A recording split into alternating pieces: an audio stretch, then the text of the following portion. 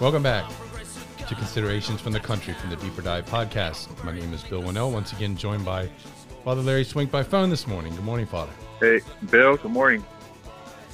Today is Monday of the 33rd week in Ordinary Time, and this morning Father's going to reflect on the first reading from the book of Revelations.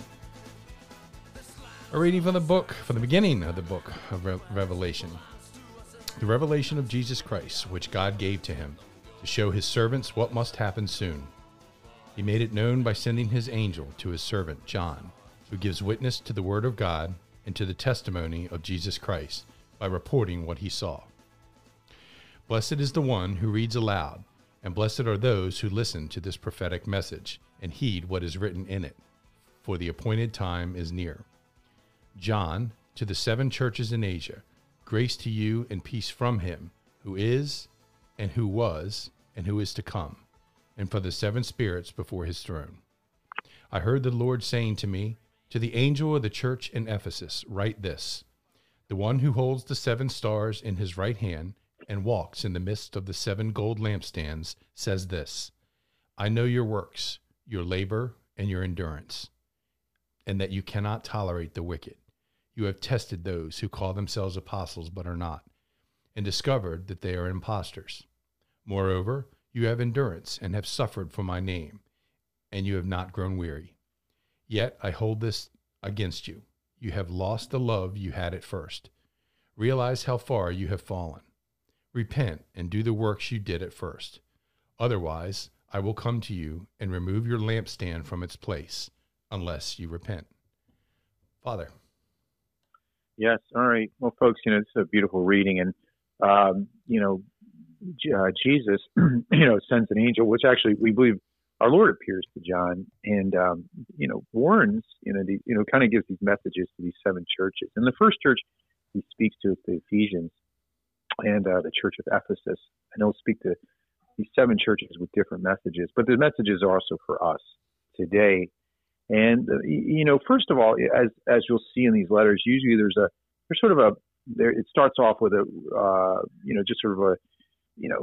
Lord sort of congratulates them or affirms them in what they're doing well first. And I think in any meeting, a lot of times when you're correcting someone, you always start with an affirmation. You're like, if someone's, you're trying to correct someone at work, like, you just do great work. And, and I really appreciate, all the hard labor you do here. And it wouldn't be the same without you. But then he kind of like slams them with a certain correction. And he tells them, first off, he commends them for being persecuted and dealing with beatings and, doing great works and spreading the faith and staying strong against heretical teachings and just, all kinds of things. But then he goes on to say, but I hold this against you. You've lost the first love you had for me.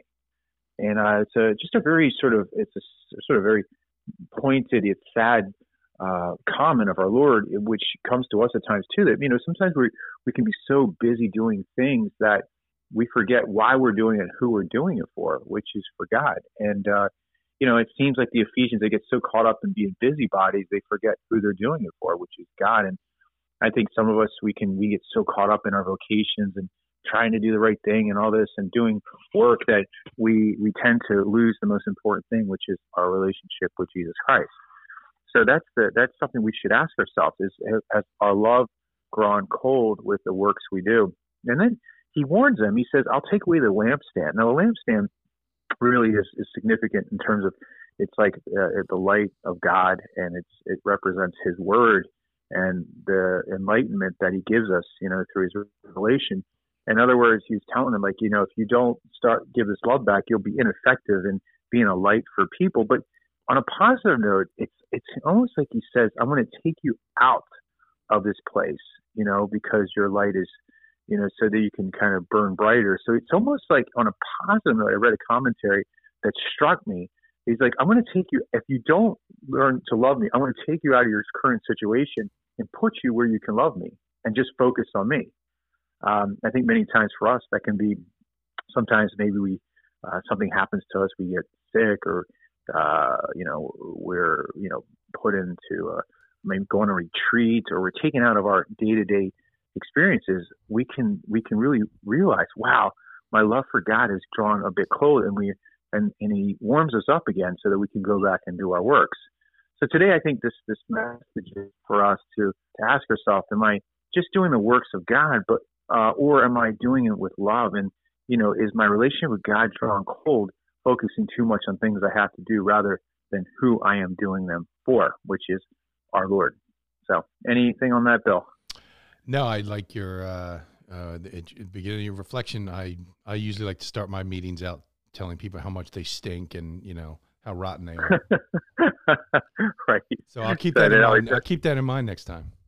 Yeah, always start a meeting they always say when you're correcting someone, always start with some kind of affirmation first. And you look at the letters, he always does that, and then he slams them later.